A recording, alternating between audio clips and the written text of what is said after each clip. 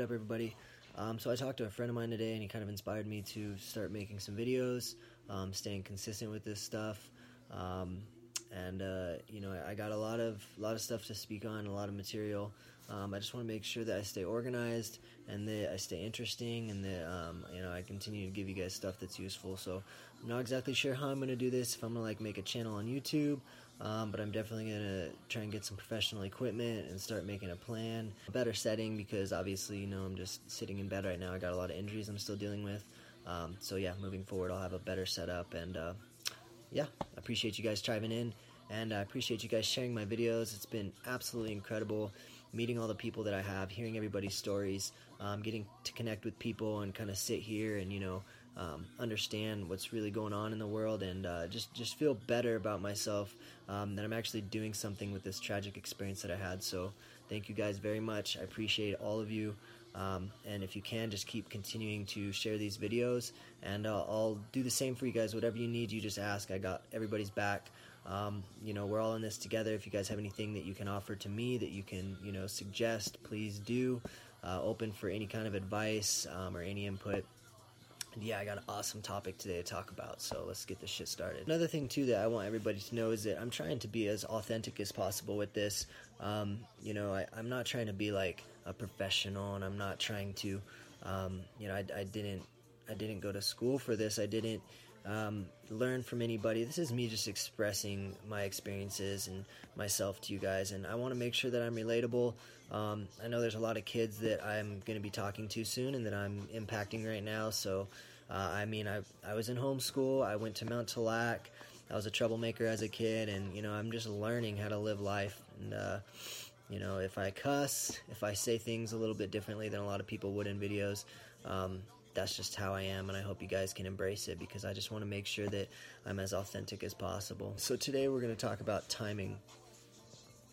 In my opinion, timing is hands down the most important thing you can incorporate into your life. Understanding timing. You can go too fast, you can go too slow. You have to know not to just go slow, but when to go slow, when to go fast, when to be patient. Timing is absolutely key. I've met a lot of people in the last 5 years that I've just been following my dream, and I've been trying out a lot of new things. Like a couple years ago, I got really hard into starting my own business, and I had all these ideas I was coming up with. I was talking to a lot of people. I worked with an entrepreneurial coach for a year. And a big thing that I learned watching all these people go through their stuff, studying all these entrepreneur business gurus, is that everybody eventually got to where they wanted to go, but there was just this giant gap of trial and error in between. And I always tried to understand that gap. I always wanted to figure out how to narrow that. And what I realized in MMA is that timing is the key, because in fighting, you always are so aggressive and you always want to get to the person faster. But it's not about that. It's about finding the right time to get to them. If you try and get to them faster, so let me put it to you guys like this. If I punch somebody, just because it's the best way that I can explain it, if I hit them and they block it, I failed. And I'm going to have to find a way to do it again and again and again and again until I get through. If I wait till the right time to maybe when they're swinging at me and I hit them at the perfect moment, I'm going to get to them. And so I just saved myself from wasting all of that time. And that, I would say, is the best way to put your goals, getting to your goals. It's not about getting to them faster. It's not about even taking your time. It's about doing it at the right time. You have to plan out whatever it is you're trying to achieve. If you want to become, if you want to get your master's degree in this, or you want to become the CEO of this company, you want to run your own business in this way, you got to break it down into pieces and know when the right time to do each thing is. And when you do that, it'll also help you understand the process and really open your eyes up to if you want to do it to begin with. So timing is absolutely key. I couldn't stress on it enough. It's something that I feel like is left out a lot in life, in school. It's not taught very much. We're just basically taught to dream, and then there's these little, these places that we plant our feet to get to where we want to be. but we're never taught when to go about each one of those things. We're never taught about the importance of the timing of, knowing when we should do each thing. And I think that if we had a better grasp on that, people wouldn't be in their 30s and 40s succeeding. They'd be in their early 20s succeeding. If you guys are following me pretty well, this one's kind of tough to get out of my head and explain.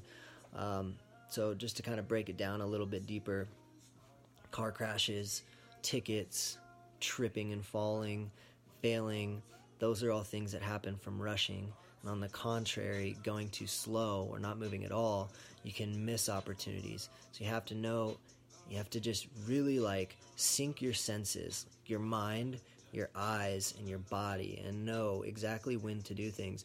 And the next most important thing is to not get impatient, not let your emotions get the best of you, and to not get frustrated, because when you get frustrated, you tend to rush, and that's when you fail. At the end of the day, we should strive to sync our three senses, our mind, our body, and our eyes. We should try to avoid pressure and frustration as much as possible, and try and control our emotions and our anger. The way to put it is, if you're rushing to be on time, you're already late.